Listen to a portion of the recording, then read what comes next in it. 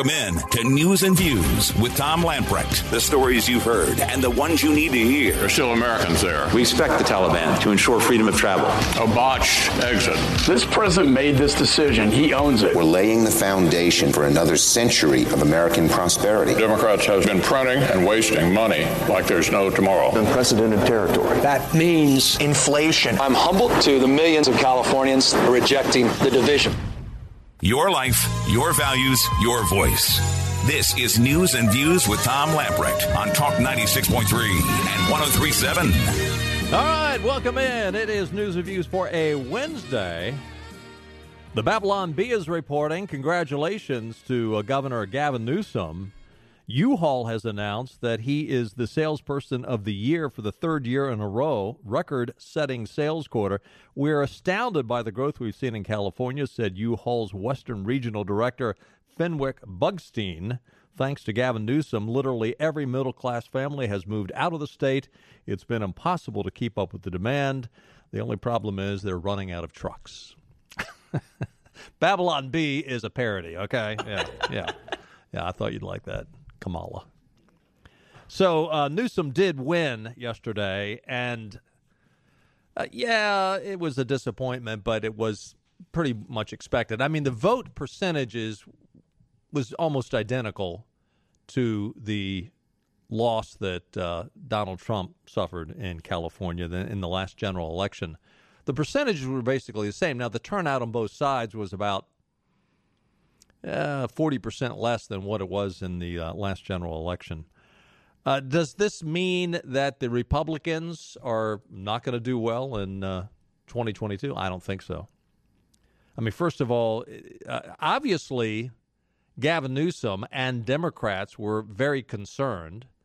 They put a pile of money into this. Can you say that sending Kamala Harris out there and Joe Biden out there is bringing out the big guns?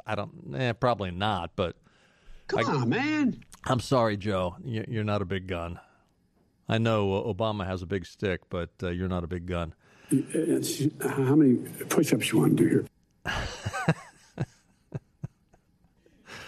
All right, Joe. So, it was disappointing. Listen, I will say this, though. Thank you, Larry Elder. Yeah, he didn't really want to run. He was, basically drafted, and I thought he was a great candidate. It is amazing, though, looking back, because he was in the race, 45 days, maybe? Amazing how the liberals were just scared to death of him. Because, I mean, look how they came out against him. To call the guy the black face of white supremacy. The woman in the gorilla mask who threw an egg at Larry Elder and started punching on his one of his bodyguards. Can you imagine if that was a conservative white woman in a gorilla mask throwing an egg at Obama? The woman would have been tried for who knows what and sent out on a rail. But Larry Elder, no big deal. No big deal. All in all, though, Larry Elder is the genuine deal. I mean, there were liberals on there just saying all kinds of vile things about the guy, making anything up, and nobody calls him to account. And you think Facebook or Twitter would knock anybody off for saying those kind of things about Larry Elder? Not a chance. Carolina Journal is reporting the State House voted 58-47 today to endorse a bill requiring the state attorney general, Josh Stein, to get approval from the legislative leaders before settling lawsuits on their behalf. The bill now heads to the governor, which he will veto, because this is reining in Josh Stein, and don't you know that Josh Stein is the personal attorney for whatever the governor wants. I mean, he's basically Roy Cooper's private attorney. The measure passed on party line vote, Republicans supporting it, Democrats opposing it. Senate Bill 360 is entitled Prohibit Collusive Settlements by the AG. Many of you were here last session in the summer of 2020 facing a pandemic. We had members of both parties create a bipartisan elections bill because we were dealing with COVID, said Representative Destin Hall from Caldwell County. While explaining the bill's origin, we wanted people to be able to vote safely while also ensuring that we had election integrity. We did that, he added. We worked for weeks on that bill, and the ultimate product was the bill that passed 105-14. The Senate and the governor signed off on the measure. It became law, but groups aligned with the Democratic Party filed suit against the state's new COVID-inspired election rules, Hall explained. The problem came up in September of 2020 when a supposed or alleged settlement was reached between the Democrat governor's state board of election and the Democratic groups who had sued. Sounds like a conflict of interest, do you think? So essentially, it became a friendly lawsuit at that point. Even though the General Assembly was a party to the lawsuit, they were not given the opportunity to sign off on it. This was 41 days before the election. 1 million absentee ballots had been requested. 225,000 people had already voted in this election. This settlement agreement changed the rules in the middle of the game. He said, I don't care how you're changing them. That never makes sense. We should have one set of rules for an election. They shouldn't be changed right in the middle of it, as they were. And North Carolina wasn't the only state, but it was one of the states. And yeah, you don't think that that was part of the national make sure that Biden wins regardless of what we do? The House Speaker and the Senate President Pro Tem filed a lawsuit at the time to block the settlement. SB 360 would apply to only future lawsuits. And this, I mean, it's sad, but you have an attorney general that, I mean, this is malfeasance, what he has done. Representative Marsha Morley of Durham objected to the bill, said it should have been put forward as a proposed constitutional amendment. She argued it would change the duties of the Attorney General spelled out in the Constitution. Well, the Attorney General isn't following the rules spelled out for him in the Constitution. Why aren't you complaining about that? Representative Sarah Stevens of Surry County responded to the objections. As an attorney who's practiced for years and years, I've never been able to settle, and no judge has been willing to accept a settlement that was not signed off on all parties. The state of North Carolina was party here. We had an interest. We still have an interest, but we're not even consulted. The Senate approved SB 360 on a 28-21 party line vote in April. Once the bill is officially presented to Governor Roy Cooper, he will have 10 days to sign it, veto it, or allow it to become law without his signature. He will veto it. He'll veto it. I mean, he wants Josh Stein there at his beck and call. Josh, you got to follow the rules of the progressives. You got to follow the rules of the libs. It'll get vetoed. I mentioned yesterday an article written by David Zwig out of The Atlantic. He writes in this article, another worrying statistic is often cited to depict the dangers of this moment. The number of patients hospitalized with COVID-19 in the United States right now is as high as it's been since the beginning of February. It's even worse in certain places. Some states, including Arkansas and Oregon, recently saw their COVID hospitalizations rise to higher levels than at any other prior stage of the pandemic. But how much do these latter figures really tell us? From the start, COVID hospitalizations have served as a vital metric for tracking the risks posed by the disease. But a new nationwide study of hospitalization records released as a preprint today, which was actually yesterday, and not formally peer-reviewed, suggests that the meaning of this gauge can easily be misinterpreted. And that has been shifting over time. If you want to make sense of the COVID number hospitalizations at any given time, you need to know how sick each patient actually is. Until now, that's been almost impossible to find out. The federal government requires hospitals to report every patient who tests positive for COVID, yet the overall tallies of COVID hospitalizations made available on various state and federal dashboards and widely reported by the media do not differentiate based on the severity of the illness. Some patients need extensive medical intervention, such as getting intubated, while others require supplemental oxygen or administration of the steroids. But there are many COVID patients in the hospital with fairly mild symptoms too, who have been admitted for further observation on account of their comorbidities or because they're reported feeling short of breath. Another portion of the patients in this tally are in the hospital for something unrelated to COVID and discovered that they were infected only because they were tested on admission. In other words, story after story after story you hear about hospitalizations of COVID patients at an all-time high is fake news. Now, okay, they're in the hospital, they're tested, and they're tested positive for COVID, but essentially they're asymptomatic. They wouldn't even know they had COVID if they weren't tested on the way in for something else. And guess what? They're listed as a COVID patient. There is a bizarre story that's made the news today. It actually came out on Friday from WECT down in Wilmington. This is, get ready with cut 2, this is, Clark. In a doctor-leaked video from last Friday, staff at the Novant Health New Hanover Regional Medical Center says hospital COVID-19 messaging should be more scary for the public. You don't get vaccinated, you know you're going to die. This leaked video, again, there was a doctor in on this Zoom call. We don't know who it was, and obviously he's not going to admit it or they'd can him.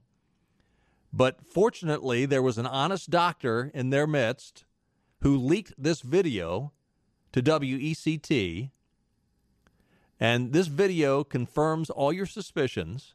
Now, you're going to hear 3 people that speak in the audio from the Zoom call. The video begins with the hospital director of marketing, Carolyn Fisher, explaining what information the hospital provides in terms of COVID-19 numbers, with specific mention of the percentage of unvaccinated hospitalizations. Dr. Mary Ruddock, who previously served as the chief medical staff for the New Hanover Hospital, responds bluntly, saying she feels the hospital's messaging needs to be a little bit more scary. Then you'll hear Shelbourne Stevens, who earlier this year was named president of Novant Health New Hanover Regional Medical Center and the Coastal Market, clarifies Ruddock's request, explaining that he will get the padded COVID numbers up to marketing. Listen to this audio. This is unbelievable. Thank goodness for the doctor that leaked this. This is from last Friday. The dashboard and how it's set up itself, as far as how we get information out to the community on meaningful numbers, we do that on a weekly basis. So that's on our website, and we've been sharing that through social channels as well, particularly those graphics that show the number of patients in-house, the percentage of them that are unvaccinated, the percentage of unvaccinated people in the ICU, and the percentage of deaths and the numbers. So those are numbers that we put out. As far as we don't get into details of floor or those other numbers are certainly out there. Right. I guess my feeling at this point in time is maybe we need to be completely a little bit more scary for the public. Then there's another comment, is I completely agree. There are many people still hospitalized that we're considering post-COVID, but we're not counting in those numbers. So how do we include those post-COVID people in the numbers of the patients we have in the hospital? So is that all the people who have been in the hospital since the beginning of COVID? Well, or that are still in it, and that's something that I can take to someone else. But I think those are important numbers, the patients that are still in the hospital, that are off the COVID floor, but still are occupying the hospital for a variety of reasons. Okay. Carolyn, we call those, we're calling those recovered now. If you look at the Novant Health dashboard, they're listed as recovered. But I do think from our standpoint, we would still consider them a COVID patient because they're still healing. Yeah. So I think that needs to be highlighted as well. Yeah. Because once they're off isolation and drop from the COVID numbers, that's exactly right. Kelly, we can talk offline and how we run that up to the marketing. Right. So I'm just going to say, Carolyn, I think we have to be more blunt. We have to be more forceful. We have to say something coming out you don't get vaccinated, you're going to die.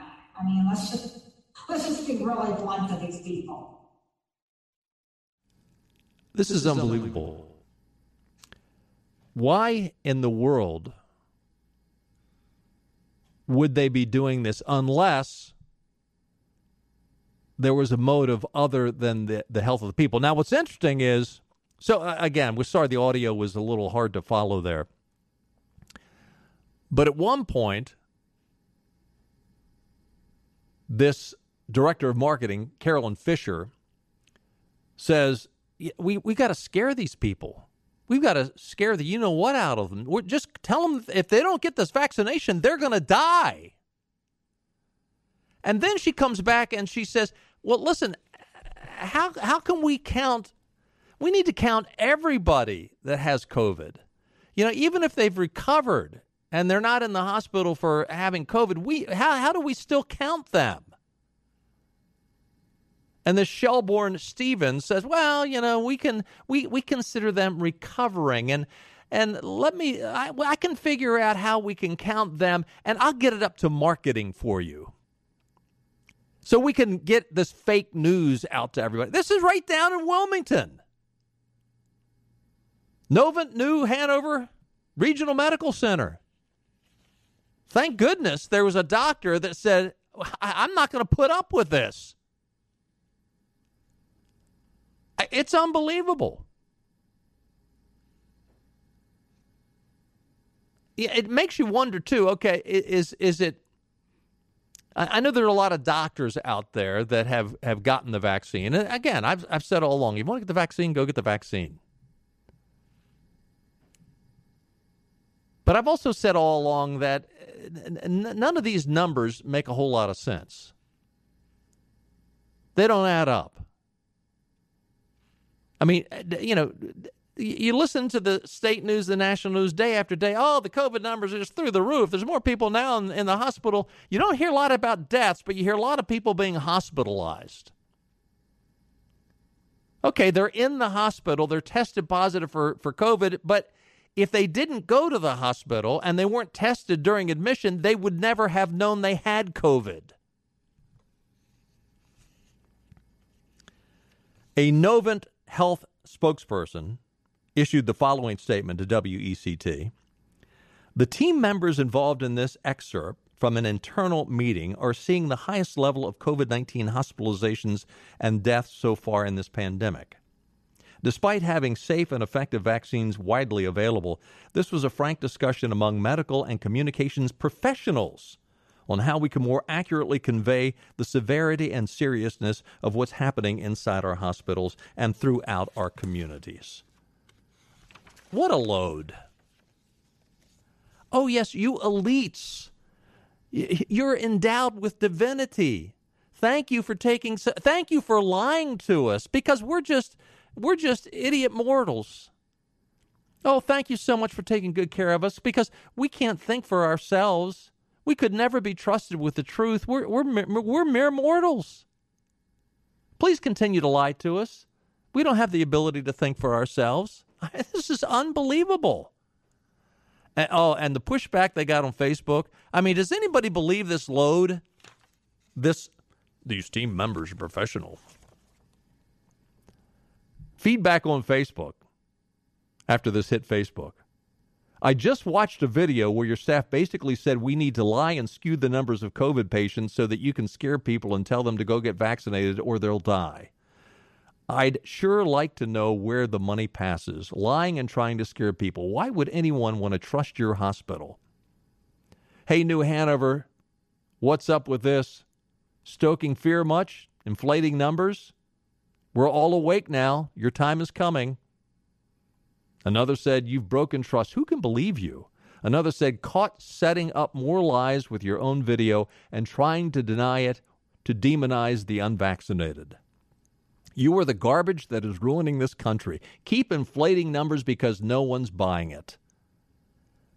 Another said, the mere fact that some in your ranks are plotting to inflate the data in order to scare the public causes me to wonder how much more behind-the-scenes fraud occurs at your facility.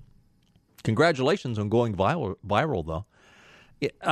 Just last year, Robert Redfield, who's the director of the CDC, acknowledged during a House hearing that COVID-19 data could be inflated because hospitals receive a monetary gain by reporting more COVID-19 cases. Yep. Happening right here in North Carolina, right down the road, right in the southern part of our listening area. Unbelievable. Hey, we got to take a time out. Lots more to talk about. Stay with us. More news and views coming right up. Riding shotgun with your 5 o'clock drive. Well, the drive home should be a delight. This is Tom Lamprecht with more news and views on Talk 96.3 and 103.7.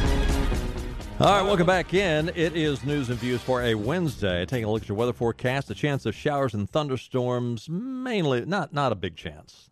Mainly before 8 o'clock tonight. Chance of rain, 30%. Low tonight around 70. Tomorrow, more of the same. Again, a 30% chance of late afternoon thunderstorms, early evening thunderstorms, high around 86, a little cooler. Tomorrow night, more of the same, low around 72, 30% chance of rain. Yeah, it's interesting talking about the story out of the Novant Health New Hanover Regional Medical Center. You know, there's certain things that we traditionally have always just thought, okay, we're going to get a fair shake on this. And the stories today have a theme. That those things we used to trust in, the FBI, our public schools, teachers,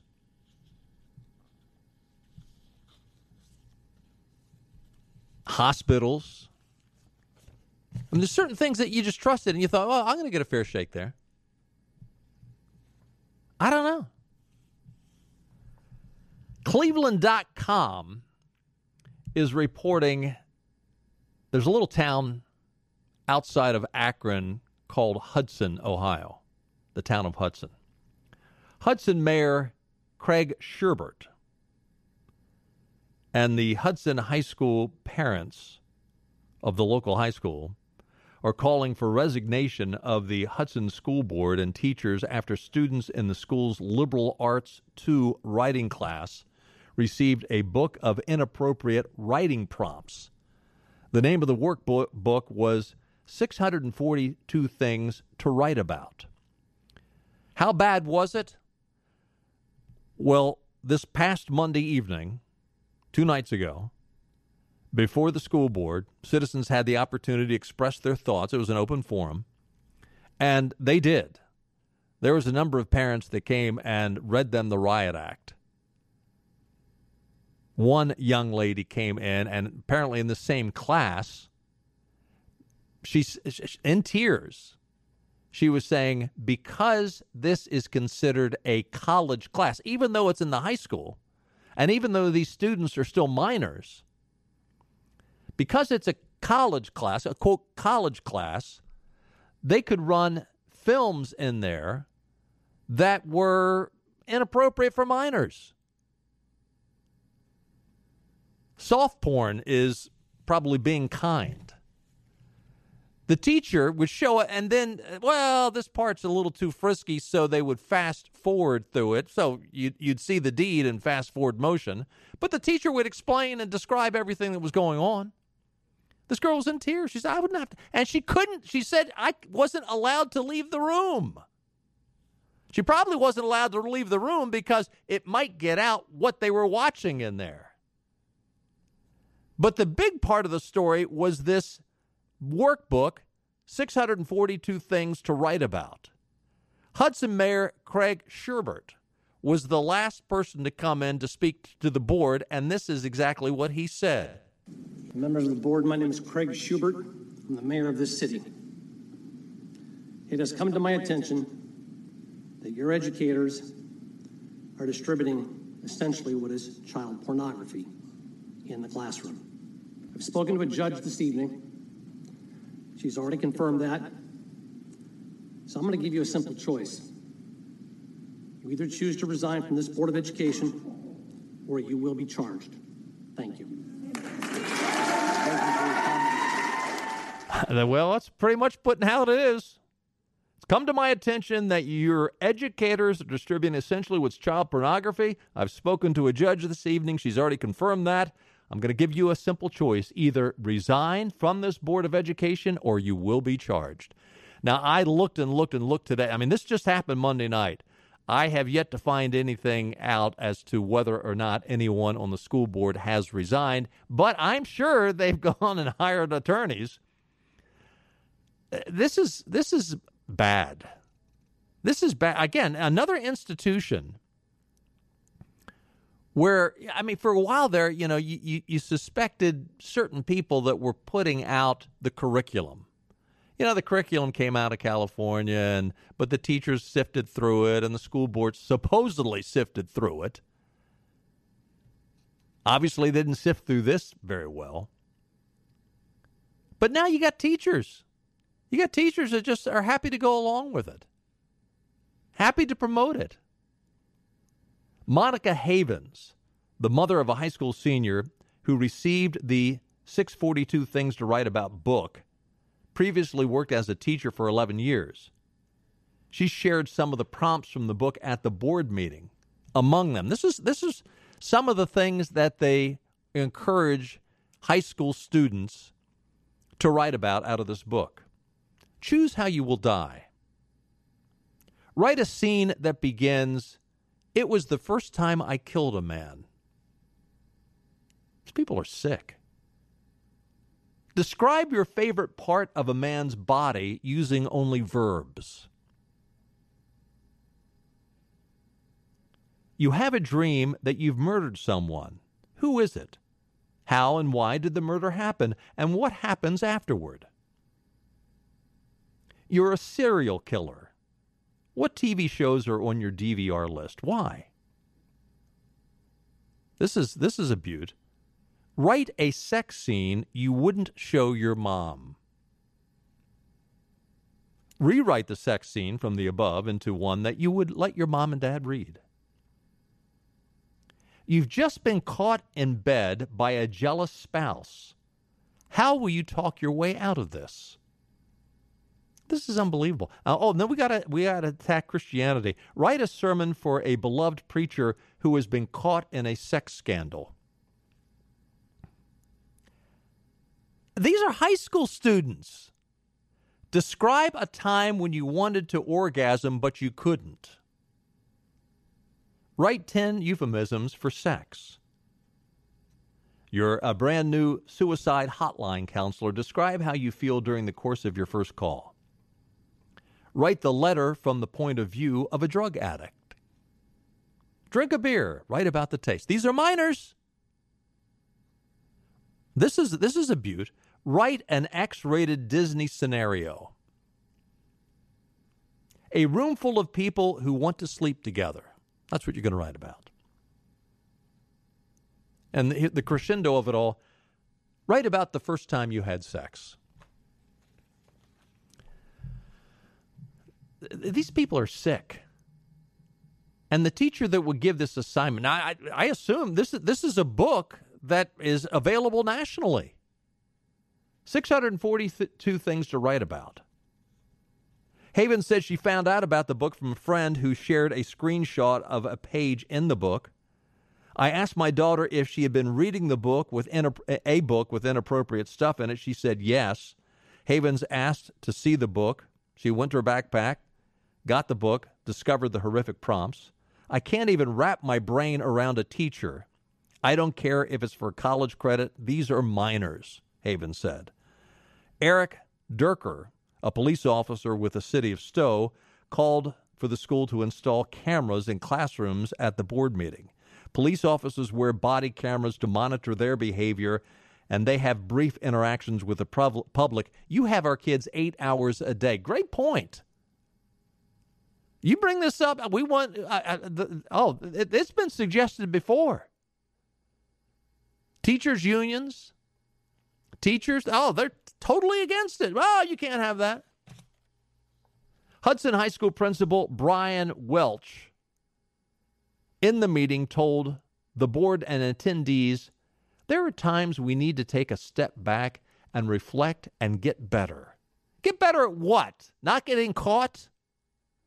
I mean, that's the other thing. I am so sick and tired of these people getting caught, literally and figuratively, with their pants down, and then, oh, well, we're sorry, as if that makes it all fine. Oh, I said I'm sorry. Oh, we'll try to do better next time. Try to do better at not getting caught is probably what he meant. Wilch said he became aware of the inappropriate writing prompts in the book, which is used as a support resource in a college credit course last Friday. The class is offered in association with Harem College, but is taught at the high school, according to Wilch. So this, I mean, listen to what he says. Is this acceptable for an 18-year-old college student? I mean, maybe it's legal, but is it acceptable? I mean, of all the things you could write about. He said, we did not exercise our due diligence when we reviewed this resource, and we overlooked several prompts that were not appropriate. We felt terrible. You can't unsee the writing prompts, he said at the meeting. Several. There's several that we didn't see. I just listed 17 for you. Hudson High School on Monday issued an apology to parents and is working to collect the prompt books. Welch told the board and the meeting attendees that the school will do a better job in the future. That's what they always say. I'm sorry, we'll do a better job in the future. And look, if something else happens right then and there, something else is going, why didn't they know about it? Isn't this what the school board is supposed to be doing? Instead, they're spending all their time about how many masks we're going to wear. How about going over curriculum? And folks, okay, this is up near Akron, Ohio, but this was a small town in Ohio, Hudson, Ohio. If you think this isn't happening in North Carolina, in eastern North Carolina, you better wake up. You better wake up and smell the coffee. We'll be right back.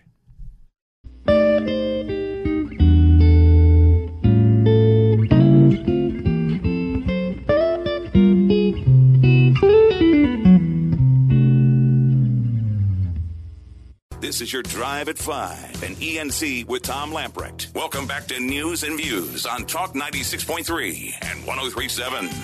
Welcome back in. Talking about this story with Clark during the break out of Hudson, Ohio. This 642 things to write about in the perversion. You know, it's you can see some teacher wanting to get his happies out of reading his kicks, his perverted kicks, out of reading these essays. I mean, you could. I don't know. I'm not accused. Well, listen, whoever the teacher was, he knew what was being requested of these kids. If he had any kind of morals, he would have immediately gone to those people above him and said, this is inappropriate stuff. But he hands it out. I mean, you can imagine him wanting to read, about these young girls, these 16-year-old girls, and the first time they had sex. And what happens when he gets that essay? And suddenly it's like, gee, should I tell your parents about this? Suddenly some young man or young woman can be blackmailed by the guy. If the guy's a pervert, again, I don't have anybody in mind, but you can see how suddenly this thing could get even uglier than it already is. It really spiral out of control. Yeah.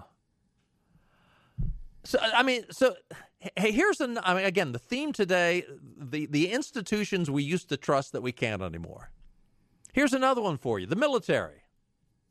We talked about this yesterday. Mark Milley, the general, the chairman of the Joint Chiefs of Staff, responded through a spokesperson today to that bombshell report that he was on the phone talking to his Chinese counterpart, saying, hey, don't worry. If we attack you, I'll call you ahead of time so you can be ready.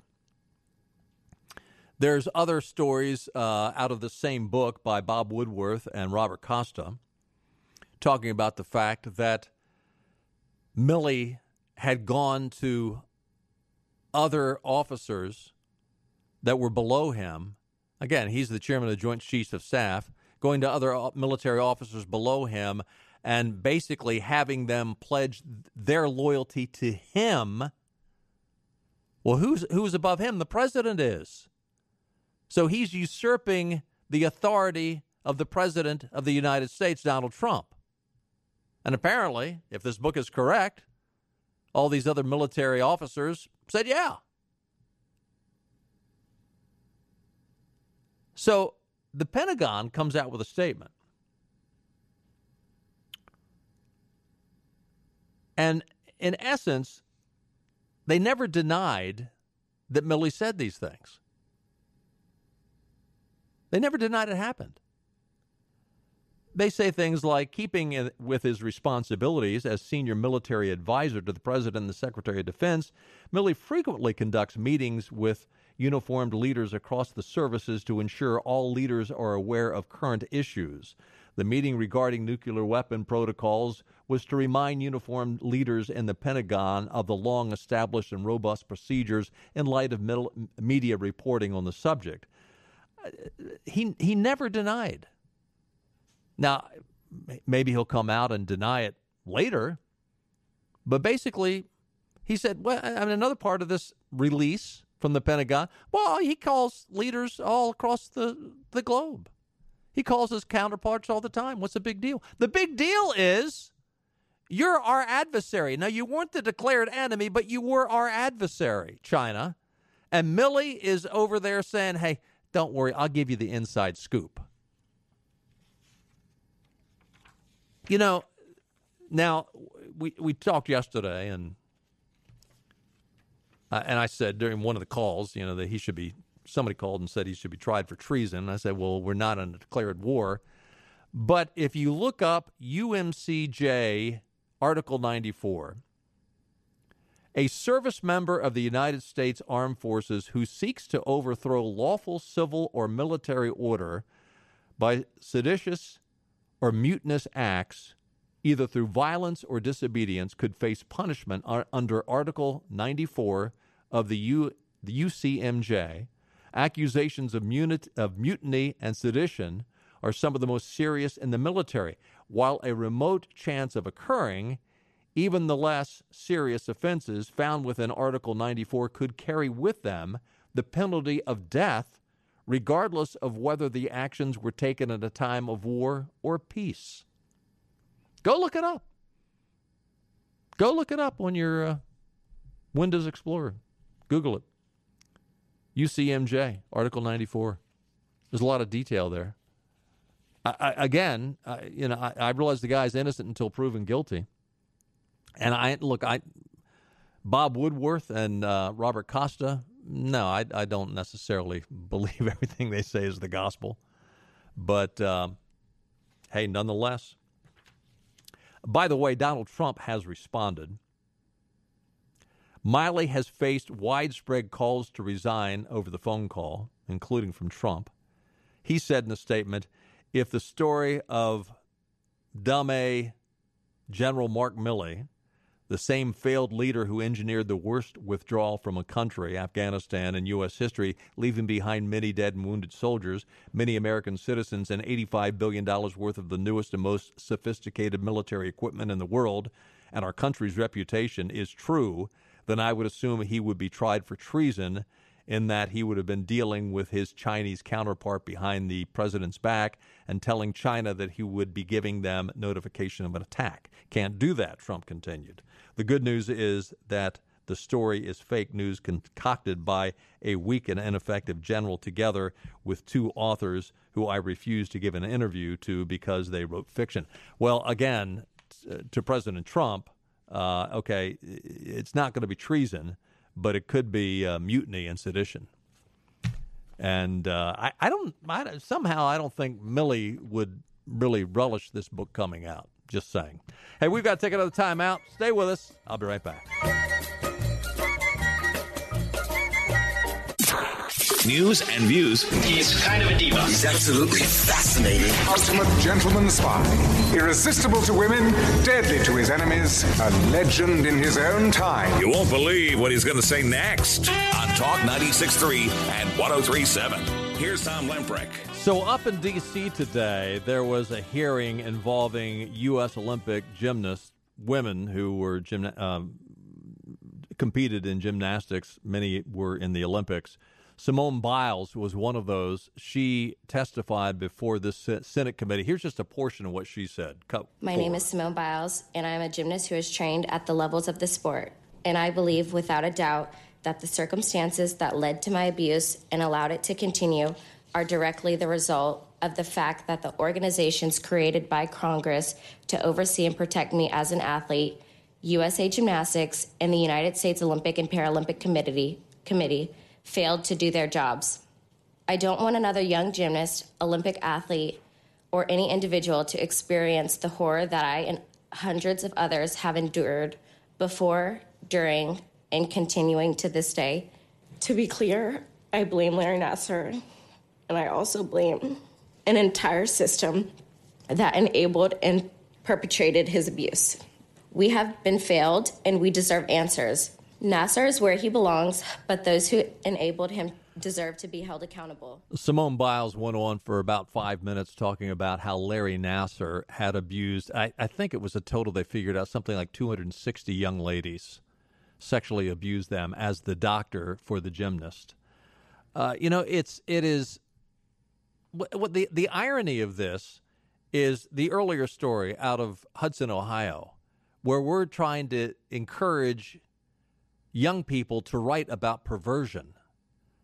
And at the same time, what is the result of this perversion? You have, and I'm not saying everybody that's going to write an essay is going to turn out like Larry Nassar, but why is it that we encourage this kind of thing, this kind of behavior, when the results can end up with ruined lives?